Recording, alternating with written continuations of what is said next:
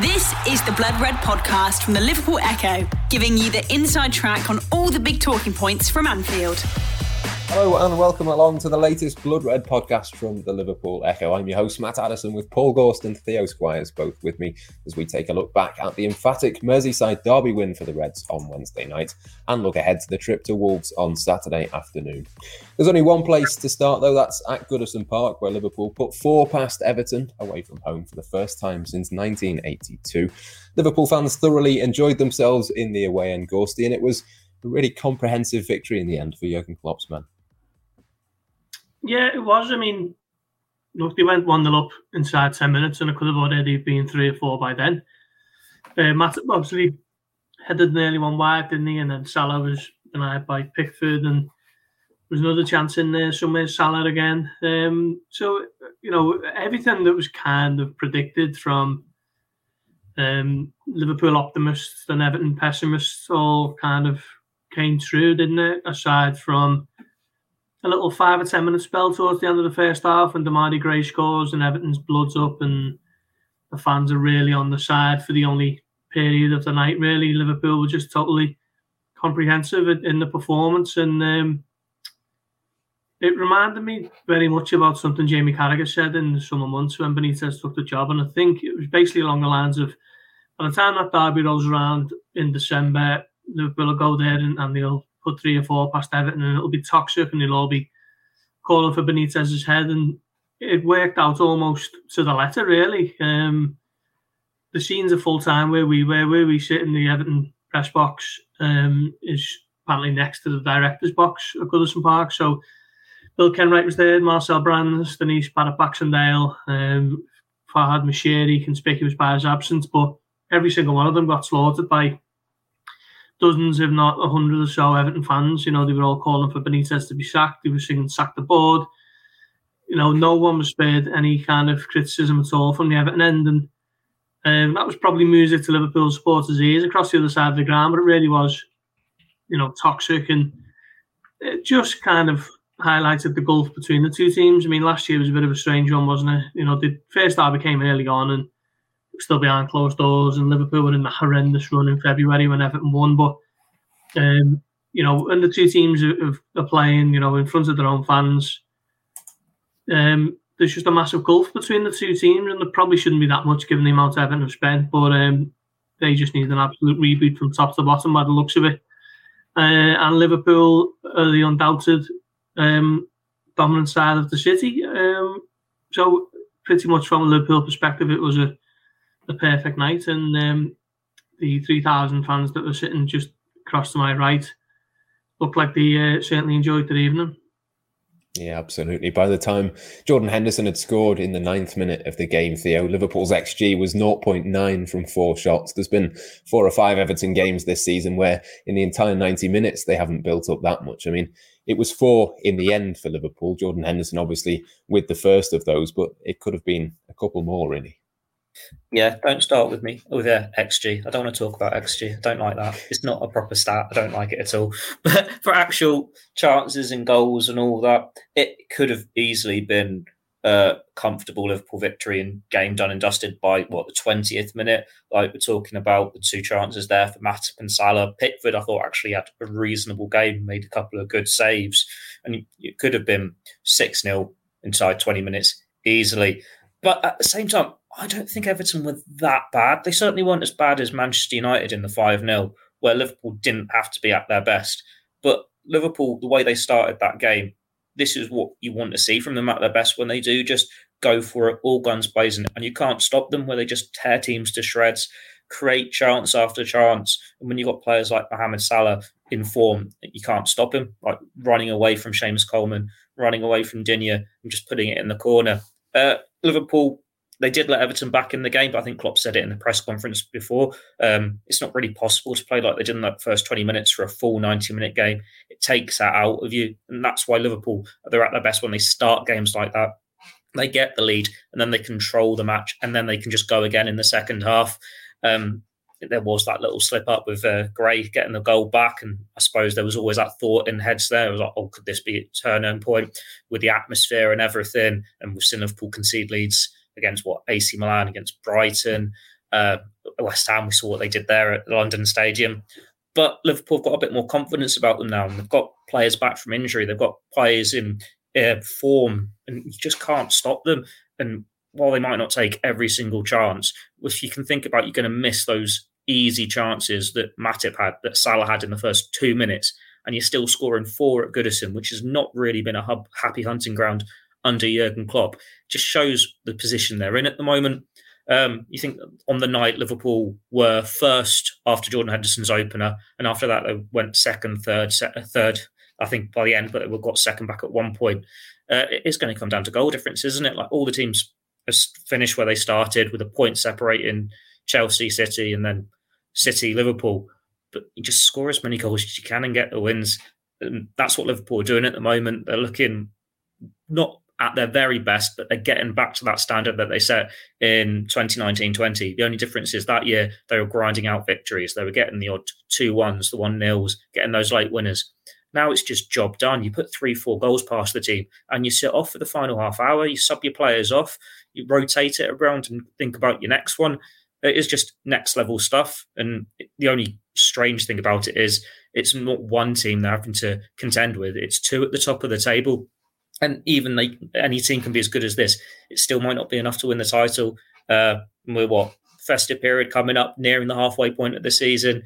It's too close to call. It's one where Liverpool can be in the best form they've ever been. You could say Mohamed Salah is the best he's ever been for Liverpool. They're better than they've ever been under Jurgen Klopp, and it still might not be enough to win the title. That's a pretty scary thought.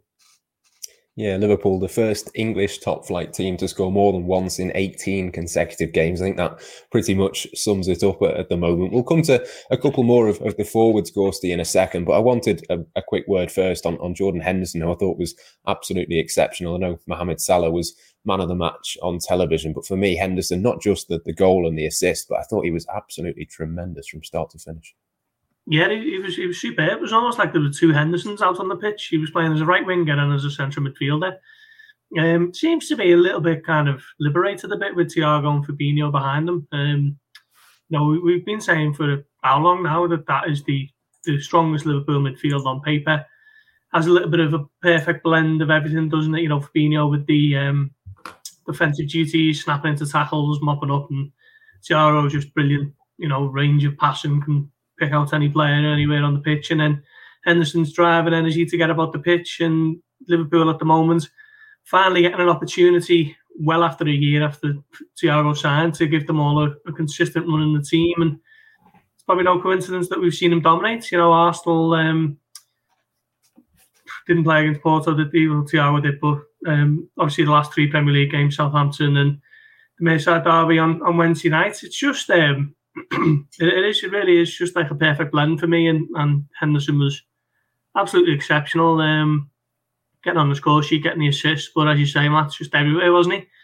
And I think he's adapted well to that position on the right of the midfield 3 this season, because it seems to be a little bit of a tweak from Liverpool in the summer in terms of bringing Trent in the right central midfielder out wide, getting Salah as more of a number 9, and that little triangle, little trio of players seems to be combining loads for goals this season. And I think that was the thinking with having Elliott in the team, wasn't it? You look at the goal against Burnley, Mane's goal, perfect example, with Elliott playing it into Trent, who puts it through to Mane and he sticks it away. I think that's what Liverpool have been trying to do all season, really, and Henderson's adapted to that well, and he was absolutely sensational on Wednesday night, and let's hope it continues. Just jumping in on that little right-handed triangle, I think it's been the case for all the players apart from Elliott. Like, Elliott had pre-season to get used to this new setup, and it's a new role for him, but he's been used to being in a front 3 when he was on loan at Blackburn, so he thrived in it. But I think with Oxlade-Chamberlain, Keita and now Henderson, they've all had 2-3 games where they've started it and they've looked shaky. They've not really taken to it well. But then you get 2 or 3 games out of them, and all of them have looked brilliant in it. They've all linked up amazingly with Salah, amazingly with Trent. They're getting back and doing that defensive work, but still being this extra attacking body. And it shows how well, I suppose, Liverpool, given the limited time they're going to have on the training field in between games, can still get the players up to scratch and used to the system. Because when you are doing something new, when it has been tried and trusted for so many years, it will take time to adjust. And I think there were those concerns there when each of them went in and they took that little bit of time. I think something's it's not right about Liverpool. Gary Neville has said it a couple of times, hasn't he? It doesn't feel right. But I don't think he can be saying that now, because we give him a few games and it does click. Like Keita, before he got injured, was superb. You think against United, he tore them apart. Oxlade-Chamberlain, considering he's been out of the team for so long because of injuries, he's starting to look a good player again. It's just unfortunate for him. He's got so many solid midfield options ahead of him. And as we've been just saying about Henderson, he was incredible. For me, I agree, he would have been my man of the match. He was everywhere, getting his goal, getting his assist. And considering he had a delayed start to the campaign, coming back from the Euros and had that injury holding him back for the first half of 2021, well, he's certainly finishing the year strongly, and it's like the form of his life again at the moment. We know how crucial he was to Liverpool winning the league last year, and this is why he's captain of Liverpool Football Club, because he is that important, and it's about time he got that recognition. And when he puts in performances like that, it does start to show. Yeah, it's the 11th goal as well from midfield so far this season, Ghost. The only 10 in the entirety of last season from midfield, obviously. Yeah. We know the reason why that is. Most of them were playing in defence for the entire season. But it does sort of sum it up, doesn't it? It's not just Salah scoring. It's Jota that we'll come to in a second. It's the midfielders. That's a huge, huge thing for a title charge. Yeah, that's exactly it. You know, Salah's on 19 now. I think Mane's on 9. Jota's on 9. Firmino, 6 or 7. So obviously they're going to be the big goal scorers for Liverpool this season. But then if he can chip in with, you know, the likes of Van Dijk getting on the score sheet against Southampton and the midfield, as you say, the amount of goals from there this season has been a welcome plus point. I think when Liverpool won the league, I think Alex Oxlade-Chamberlain was the fourth top scorer, and he obviously wasn't playing every week, and I don't think he got double figures. So you're looking at it now and you're thinking the front four are going to be Liverpool's top 4 goal scorers, but then who's it going to be after that? You know, could it be Henderson? You know, Oxlade-Chamberlain if he plays a few more games. We've seen Thiago get on the score sheet this season, haven't we? So Liverpool at the moment just seem to have a little bit of everything. Chelsea seem to be scoring, got loads of goals with their full-backs and their centre-backs at set pieces and so on, but while Liverpool might not get the same amount of goals in those type of areas, if, you know, the likes of the midfielders can keep plugging away. We've seen Keita against United, didn't we? And if all those players can just carry on contributing in a goal scoring sense, then, you know, some of those goals might be priceless at some point, mightn't they? So, yeah, whenever you look across the Liverpool team since the international break, they just look a completely new team from the one that was beaten at West Ham and the one that laboured in the second half against Brighton. So, I think that's coming at an absolute perfect time. And Klopp was saying today that West Ham defeat was the one that made them kind of refocus and think that they just need to be on it every single week. And at the moment, you know, you're looking at it, it's 12 goals in the last 3 Premier League games. It's 14 in total in the 4 games since the break, only the 1 conceded. Everywhere you look seems to be absolutely flourishing. The Blood Red Podcast from the Liverpool Echo. Averaging more than 3 goals per Premier League game this season, which at this stage is really incredible. And Mohamed Salah, we touched on him before, Theo. Another brace for him, another brilliant performance. 19 in 19 now this season. We used to talk about a striker getting 20 goals in a season as being a good season, but he's only 1 away from that. We're only at the start of December. Yeah, you've run out of things to say about Mohamed Salah, don't you? It's just incredible. I remember Michael Owen winning the Golden Boot with 18 goals in a season. I think there's been a couple of years, like maybe when Anelka won it, where they've struggled to reach 20. And I know he's not got it all in the Premier League just yet, but there's no doubts about him getting 20 in the Premier League. He is just in incredible form. Could he beat the 44 goal mark that he got of his first season? We'll see if Liverpool go all the way in the Champions League, but it's definitely looking like it's going to be another 30-goal season at least, doesn't it? It'd be a big surprise if he went on a drought now. And it's a bit different from him as well, because like in the past when he's had a couple of games where he's not been scoring, there's been a bit of fear or anxiety there, isn't there, that Mohamed Salah's lost his touch, that Liverpool can't do it when he's not scoring goals. But even when he has those couple of games now where he's not scoring, he's still setting up goals. Like, there's only, 1 or 2 games where he hasn't contributed to a goal at all. I think that was Burnley when he had the one chalked off by VAR, and Atletico in the Champions League, the home game. I think might need to check those. I'm sure someone will pick it up in the comments or wherever if I'm wrong. But yeah, he's just contributing so much. And then there isn't that concern about it as much because, if he has not even an off day, just doesn't score, well, Sadio Mane will score, Diogo Jota will score, Henderson, Keita, Oxlade-Chamberlain, Thiago, all of them are just contributing, as we've just said. And it is wondering, how many can Salah score now? It's quite fitting we're having this conversation in the week the Ballon d'Or's come out and Messi's won it, because he is reaching those Messi, Ronaldo standards as he reaches what should be the peak years of his career. Like, you'd imagine he's going to have another 5-6 years maybe at the elite level, and the next 3 or 4 will be him at his very best. And it's how many trophies he can win in that time, how many goals he can win at that time. It's going to be a huge ask for him to topple like Ian Rush or Roger Hunt at the top of the Liverpool's goal scoring charts. But he's going to be very high up especially if he signs a new contract with the club. He's a Liverpool legend. He's won it all, and you'd expect him to keep it up and win it all again before his time comes.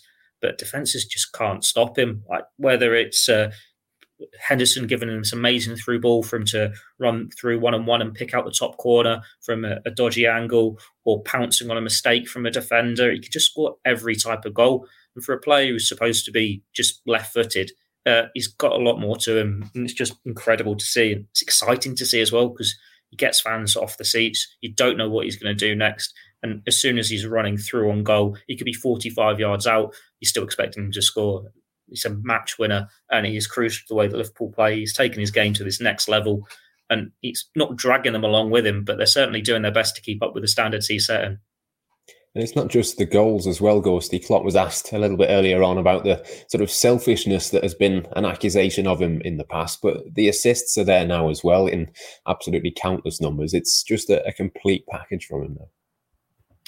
Yeah, it is. And as Theo says, you run out of things to say about Salah, and I think we ran out of them years ago, actually, and we're just repeating the same things we were talking about when he first joined 4 years ago.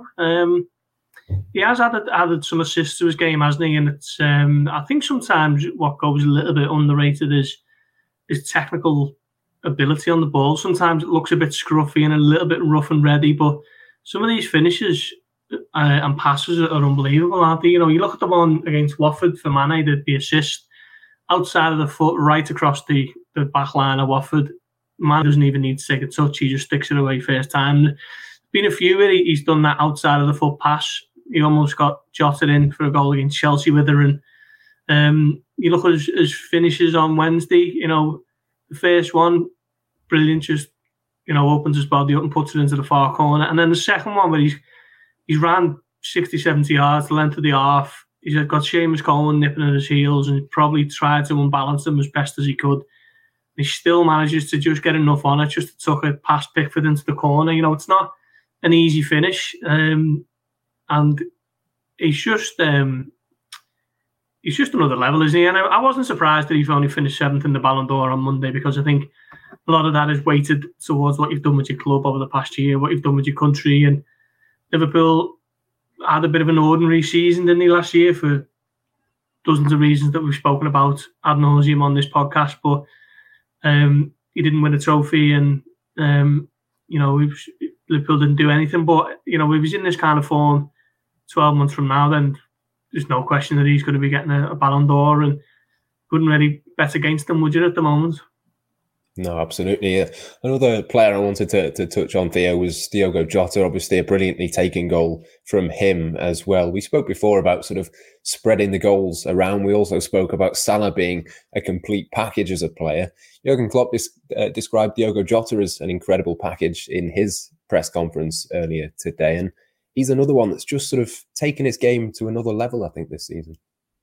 Yeah, I think it's a case of one of these players that you see has potential, you see he has talent, and then you put him in along with better players and he rises to that level. Like we saw it, I suppose, with Mane, with Salah, with Firmino in the first place. Like they'd had good seasons with Hoffenheim, Roma, with Southampton, but there wasn't quite that consistency. And that comes when you're a bit of a younger player, and it comes when you get more experience. but then you put them in this overall team where every player is on that level and you're not just the big fish in the small pond, and you do come up to this next level.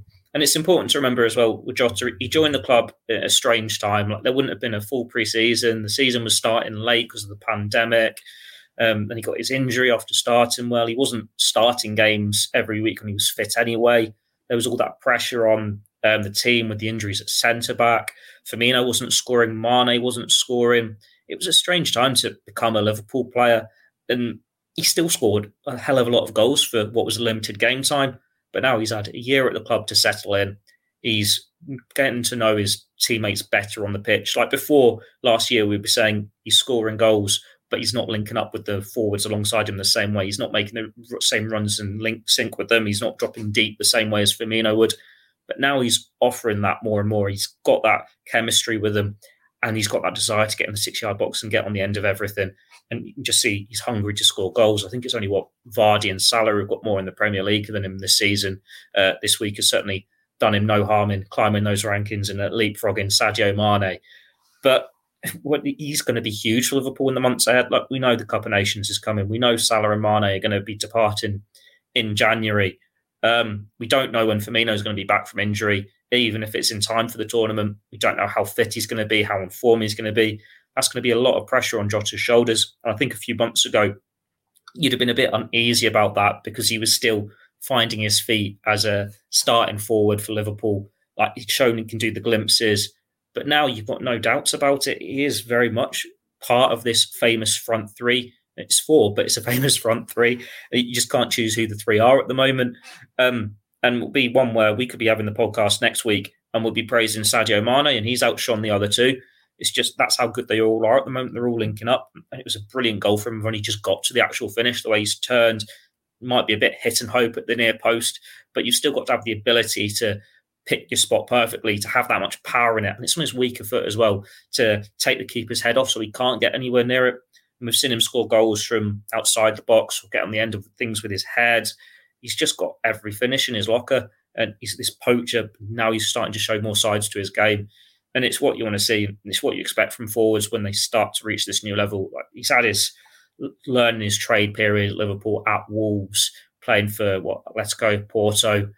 Now he's a player in his own right. And you think, well, he's taken over from these legacy players at Liverpool. And he'll be doing it at Portugal as well when Cristiano Ronaldo calls it a day. Jurgen Klopp said in his press conference that he saw something in Jota early on, knew, could be a player for us. Well, thank God he did. And he wasn't wrong, was he? Certainly he does look like a player for Liverpool. And while Salah might be the one making the headlines now, Jota will be the one who lasts after him, and he'll be the one making the headlines in a few years' time as that leading man if he carries on like this. It was a really nice finish to cap a big win for Liverpool against Everton, then a combined 9-1 scoreline in away games against the Blues and Manchester United this season. But of course, the shine would be taken off that if they don't follow it up with 3 points against Wolves Gorsty on Saturday. Klopp was asked about fixture congestion as well in his press conference, and we will come to our full team selector just in a few minutes' time. But surely the game to make changes is on Tuesday against Milan, and you've got to go pretty much same again, haven't you, for Saturday? Yeah, 100%. He suggested as much. He just said there wouldn't be 6 or 7 changes for this one, and I don't think too many people expected that anyway. Wednesday to Saturday, not ideal, but at least it's not the dreaded 12:30 kick-off that seems to rile him so much. I think Tuesday, I don't think it's going to be a case of Harvey Blair getting a game or anything on Tuesday, but there'll certainly be considerable changes. We'll come on to that, I guess, in another pod. But yeah, I imagine it will be almost the same team. There's no one back imminent. Is there anything you said about Gomez and Keita? They're kind of back in training, aren't they? But that I wouldn't think they'd be in consideration for tomorrow. So yeah, I mean, it's pretty much Liverpool's strongest team on paper anyway, isn't it? You can have that debate between Jota and Firmino, but other than that, I don't think there's too many debates to be had over the strength of the Liverpool best 11. So if everyone's fit and ready, then yeah, you just got to crack on and go to Wolves. And this is the most difficult of the 2 away games this week. That might sound like a bit of a dig at Everton or whatever, but it isn't at all. I mean, Wolves are having a really good season under Bruno Lage, and Everton are really up against it under Rafa Benitez. So, I expect them to just go strong again. Yeah, just before we touch a little bit on Wolves specifically, Klopp was asked about the goalkeeping department. I'll come back to you on that, Gorsty. Obviously, Claudio Taffarel has arrived this week, and Jurgen Klopp was quick to sort of clarify what that meant for John Achterberg as well. Could you tell us a little bit about that and the situation they've got there now?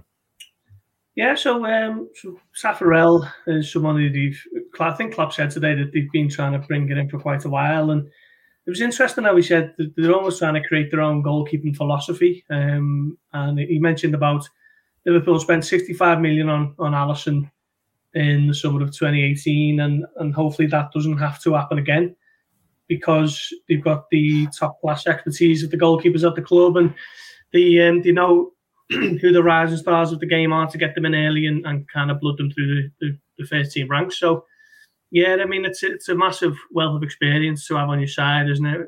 Claudio Taffarel, he's the first Brazil goalkeeper I remember, and he won the World Cup in 1994 in the USA. And speaking to a couple of people around the club this week, they're kind of really excited to see what it's like to have a World Cup winner, working with them. And obviously the goalkeeping departments are going to get an up-close look at that every day, aren't they? I think he's still going to be working with the Brazil national team, so he's combining the duties. So I don't think he's going to be at the AXA training centre 5 days a week or whatever, but it's almost just another expert on board, isn't it? John Achterberg signed a new contract, as you say. He's someone who keeps up with the very latest trends within the goalkeeping world. He's always looking at bringing young players through, and we've seen that in the last year or so, haven't we, with the amount of keepers who've come through. And obviously Jack Robertson, who's been there for over 3 years now, working underneath Achterberg as his assistant, if you like. So, there's obviously a long-term plan there to do something. And Doug Klopp kind of pulling the curtain back today on the fact that they don't want to have to spend, tens of millions of pounds on new goalkeepers every 5 or 10 years. They'd rather have them coming through when they're young. So that's ideally what you want at all levels, isn't it? But certainly seems to be a very concerted effort in the goalkeeping department. The Blood Red Podcast from the Liverpool Echo. We'll get back to Wolves, though, Theo. Some really good players, actually, in Bruno Lage's team. Daniel Podence, I really like. Adama Traore, I'm less convinced on, but I know a lot of people do quite like him. Raul Jimenez back as well now, of course. As Gorsty said, it almost feels like this is a much bigger test than Wednesday night.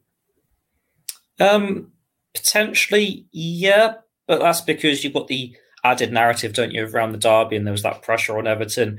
But then Wolves, it's not a game where, even though it will be a challenge, you expect Liverpool to lose it. But they've got dangerous attacking players. If you've just gone through there, they've got the lad, is it Hwang Hee-chan? I don't know how to pronounce that properly. I'm not going to do a good effort there. The guy they've got on loan from Leipzig, who played alongside Minamino for Salzburg a couple of years ago, scored at Anfield as well, I think, in the 4-3, along with Haaland. And he's having a great season for them on loan from Leipzig. I think he's been linked with Liverpool as a result of that. And it's just so many attacking players. Like you'd say, Wolves, they lost their way a little bit last year when they lost Jimenez to injury. This year, they seem to be dealing with injuries a bit better. Like there's a couple of forwards there who they haven't had fit, and Traore's not really in his best form, but they're still finding a way to get results. I think they've got a couple of 0-0 draws recently, which they won't be too happy about. They'll want to be finding their scoring boots again. And they'll have to if they want to get anything against Liverpool. Because as we've been saying throughout this podcast, Liverpool will score 2, they'll score 3, they'll score 4. And then it's just how many you get to stop them winning. And very few teams can score enough to stop them winning. That's just the way it is. Teams can have off days, but you still think Liverpool got enough to beat this Wolves team. It is a good front three, but Liverpool have got the best goalkeeper in the world, the best centre-back in the world, the best right-back in the world, the best left-back in the world. And that's without touching on the £36 million France under-21s international who's barely got started yet, or the free transfer that's won the Champions League and the Premier League, and he's one of the best centre-backs in the Premier League, despite the fact that he rarely stay fit for more than half a season. Some good players there in midfield as well with Wolves, like we've not mentioned Neves, Moutinho. They've got a very good 11 on paper. Their issue in the past has been having that depth, and it seems to be they're taking that step in the right direction, but it's still not going to be enough to be a match for Liverpool, you'd imagine.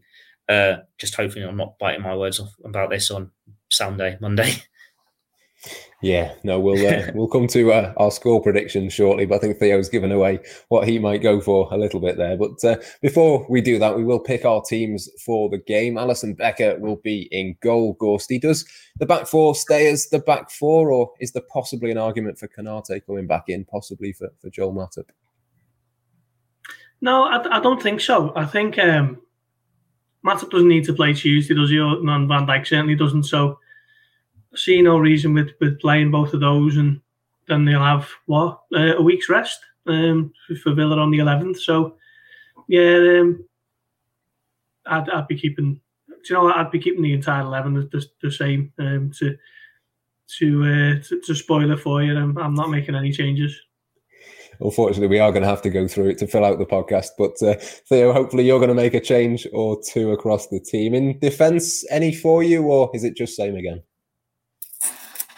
It's a hard one because I'd approach the two games just that you've got your one eye on AC Milan and then you've got your one eye on this. It's almost like they did with those friendlies, didn't they, against Bilbao and Osasuna, where you split 11s and you do one and then the other. I think Joe Gomez, it might be too soon for him to be back against AC Milan. It's like, do you throw Nat Phillips in at the San Siro when he's not started yet, or are you keeping one of those three centre backs in for that, along with the one who doesn't start this one? This is just a long way to get your minutes out and fill out your little snippet for your team selector, because I'm just going to go for Joel Matip and the rest of the back four. But yeah, it's hard to really push for many changes when they are in form, when they are picking up these wins, and when they've actually got some quite nice spaces in between games at the moment. With Tuesday's game against Milan being a dead rubber for them, that doesn't really matter much on the turnaround, but they've still gone Wednesday, Saturday. It's a nice kick-off time. Having had a nice kick-off time on the weekend before, it has actually been quite a nice week for Liverpool to get those days on the training field and get the best out of their players. There were no new injuries reported. You wouldn't really see any need to put in Nico Williams or Kostas Tsimikas because they just play at the San Siro. And I think if you're a young player and you're going to get 90 minutes, you'd rather play at the San Siro than Molineux. No offence to Wolves. I know the game means more, but it's one of those stadiums you want to take in, isn't it? That might just be me being a football nerd. You want to play at San Siro. You want to go to the San Siro. But yeah, back four picks itself. I wouldn't be surprised if he did throw Konate in and wanted to do Konate and Matip for Milan, but I don't see any reason to change it when we've had Matip out recently, and Klopp made that reference in his press conference that they've made a lot of changes in the last few weeks, so don't need to now at the start of December. Do you want me to just carry on, or is Gorsty now going to tell us Fabinho, Thiago, Henderson? Yeah, I mean, you can make the case for Oxlade-Chamberlain, of course. Milner come on for a bit, didn't he, on Wednesday night? But yeah, I just don't see any reason to change it. If everyone's come through the game with a clean bill of health, then I'd be keeping it as it is. My one on midfield would be, I'd be tempted to bring Milner in, but I'm not sure for who, and that's only because he's suspended against AC Milan. So you might want to have one of your senior options in there alongside what we'd assume would be Morton and Oxlade-Chamberlain. I suppose it's which one of the three do you drop? It's very harsh to say Fabinho have a night off, Endo have a night off, or Thiago have a night off when they're playing so well. I would like to keep one of them back. Thiago has started the last 4 games, is it, or the last 5 possibly? I think there is a bit of me that thinks he might take him out, but at the same time he did come off after 55, 60. You can make the argument for all of them, couldn't you? Because you could say if you wanted to give Fabinho a rest, you just put Henderson as the number 6, and then you got Milner and Thiago either side. I wouldn't be surprised if there was that change, but you could make the argument for any one of the three to come out and be safe for AC Milan, with probably Milner coming in, and then you've got Oxlade-Chamberlain and Morton making it up in midweek. But unhelpfully for our graphic makers here, I'm not telling you which one because I don't know who it would be. It could be any of the three, but it could just be the first choice 3, as Gorsty has alluded to. But that's the value of having that Champions League group one as comfortably as it was, because now Liverpool, in a month where they've got 9 games, they can essentially write off that, not so much write off the Milan game, but they don't have to be going there with Salah, Mane, Jota in desperate need of the points, do they? They can take the foot off the gas and get as rested as they can for Aston Villa on Saturday, and then go from there. And I think we'll see the same with that Leicester game just before Christmas as well in the Carabao Cup. So yeah, it just shows you, it is the reason you want to get your Champions League group done and dusted as early as possible. And Liverpool haven't always had that in December, which has made it a little bit more trickier than it should be because, it's always a busy month, isn't it? Busiest month of the year, of the season.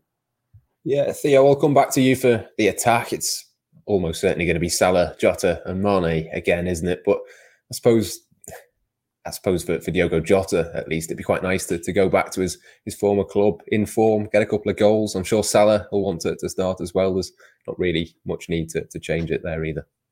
No, there isn't. Wasn't Jota benched as well for his first game against Wolves last year? So it will definitely want to get a couple against them. I think memory's telling me Origi's actually got quite a good record against Wolves. I know we talk about him always scoring against Everton, but I believe his record against Wolves is pretty decent as well. But then you just don't see any need to change the front three. Origi and Minamino are going to be starting against AC Milan because that's the chance for him. It's that platform for them. And they're going to get minutes in the League Cup, in the FA Cup, and when Salah and Mane depart. So just use Salah and Mane while you can. And Jota's in form. And then it's, do you keep one of them back for game in midweek? You'd imagine Salah wants to start every game and just score every game. But you'd protect Mane, you'd protect Jota. So they're starting this, and you're not going to take Salah out of a Premier League game to keep him for a Champions League dead rubber. So, yeah, the first choice, available front three is very much the three that are going to be starting this. And you'd be surprised if at least one of them wasn't on the score sheet tomorrow.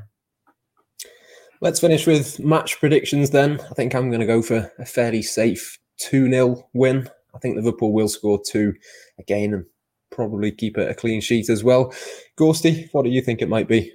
Yeah, they're normally tough games at Molineux, aren't they? I think Liverpool have won by 1 goal, is it, in the last 2 or 3 times they've been there? Certainly last season was hard fought 1-0 that got Liverpool back on the road to that top 3 finish. Jota, wasn't it? Yeah, Liverpool in free scoring form, but I think it will be tough. 2-1. Theo, come across to you. What do you think it might be? I think you went for 3 or 4 goals, didn't you, earlier in the podcast? So it could be a big one. Yeah, I'm sticking with that. They seem to do it every game at the moment. So I'll say 3-0. They're in form. They're all scoring goals. No reason to think that will change against Wolves. No disrespect to them, but Liverpool are just in another league at the moment.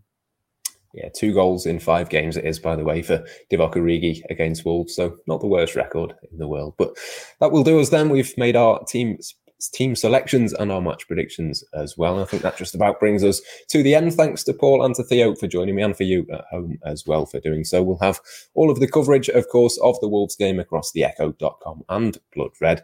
And we'll be back on Monday for a review of the match and a look ahead to AC Milan in the Champions League. Until then, though, it's goodbye for now. You've been listening to the Blood Red podcast from the Liverpool Echo.